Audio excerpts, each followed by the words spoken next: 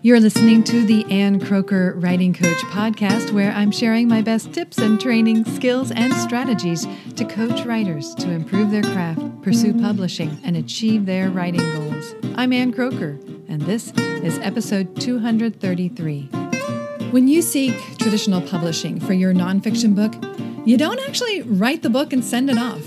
I know. It's kind of weird, but instead of writing it and sending it off, you have to write instead what's called a book proposal. This is an essential business document that is expected by industry gatekeepers. It's what they are going to use to decide whether or not to partner with you to publish this book. So today, we are going to talk about the big three things a book proposal has to convey to attract these publishing gatekeepers, these people who are going to make that decision. If you are seeking traditional publishing for your nonfiction book, you will eventually have to write the complete book.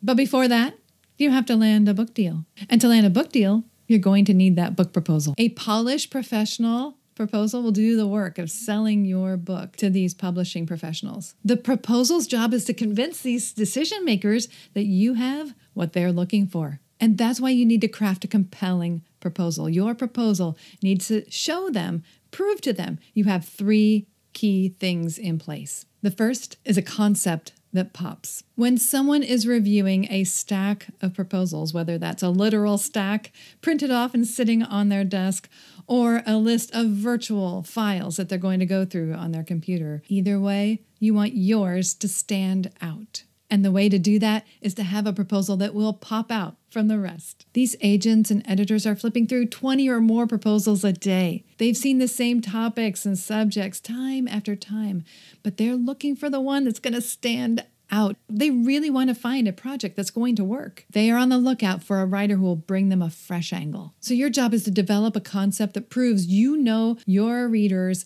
concerns, issues, problems, and that you know how to address them. You know how to help them transform, how to get the results they're looking for. You need to show these decision makers that you have a book with a promise, a book that delivers on that promise. Demonstrate that you have something valuable to contribute to the larger conversation on this topic. When you do, the agent will see this and say, wow, hey, this is different, and I think it can sell. I'm going to take a closer look. When you nail your concept and convey it clearly in a proposal, you're on your way to attracting the interest of this agent or editor. But it can't do it alone. You need a second thing, and that is writing that sings. That's right. In this proposal, you're also going to demonstrate that you can write well. You can write in a way that will captivate readers. The agent or editor reviewing your proposal, they're going to get hints of your voice and your style in the various elements of the proposal, but especially in the sample chapters. They can tell if you've landed on an appropriate voice for this topic and for your intended audience. They want to know that you can land on the right tone that your audience will respond to. After all, a leadership book intended for CEOs will have a different tone and approach than a book intended to encourage mothers of preschoolers.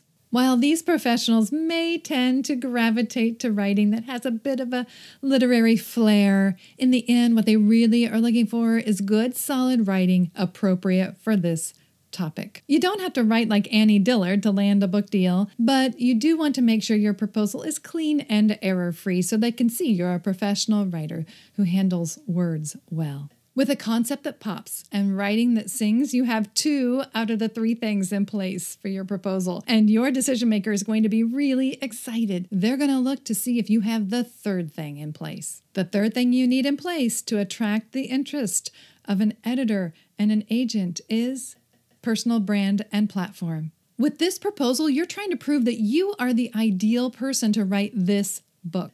Now, you can do this in a lot of different ways. You can highlight, for example, your background, your education, your training, your skills. But imagine this. If the agent with your proposal searches your name, what are they going to find? What are they going to learn about you as a writer? Have you created content that's related to this project that you're proposing? Or will they find that you have an audience already interested in what you have to say? People who are following you online on social media. Whether you realize it or not, whether you have intentionally worked on it or not, you already have a personal and author brand.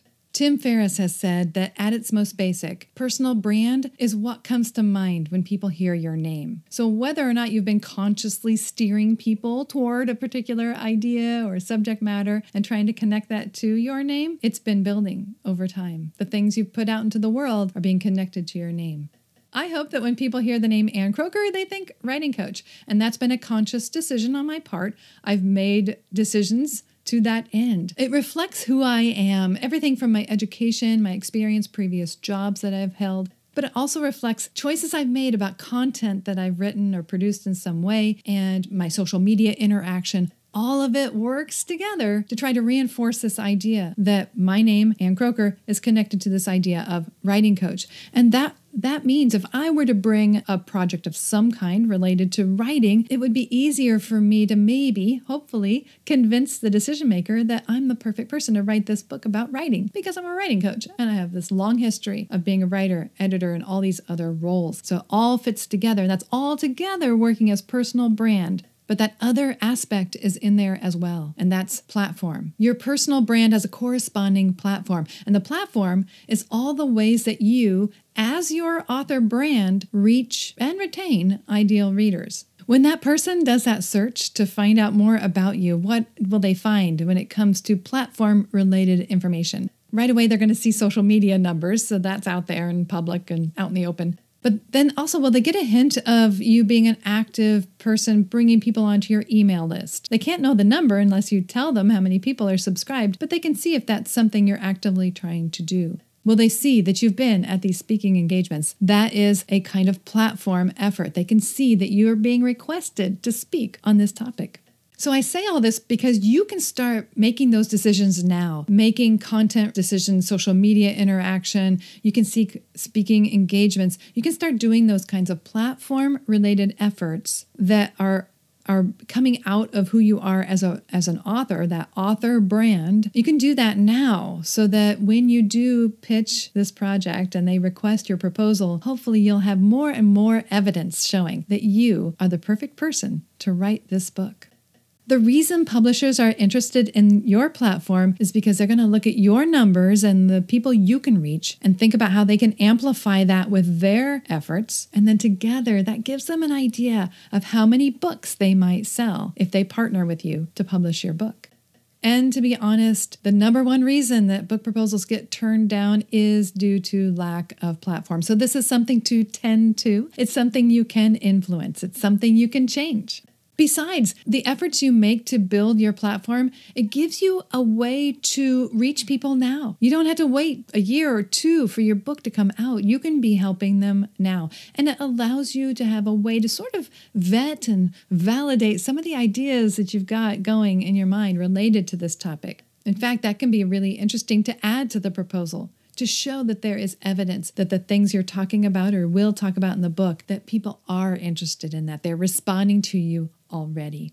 Regardless, I think the efforts you make to build a platform to reach and retain readers, I think you'll find it rewarding yourself. Even if you weren't working on platform in order to attract the interest of these publishing professionals, I think you'll just enjoy reaching more people and making an impact on their lives. The same impulse in you that prompted you to want to write this book can be the same impulse that causes you to come up with some creative ideas to reach out into the world and help people and help them find the answers they're looking for, the encouragement they crave. So if you have an impressive author brand and platform, writing that sings, and a concept that pops, you have the 3 things you need to create an irresistible project that will draw the interest of agents and editors.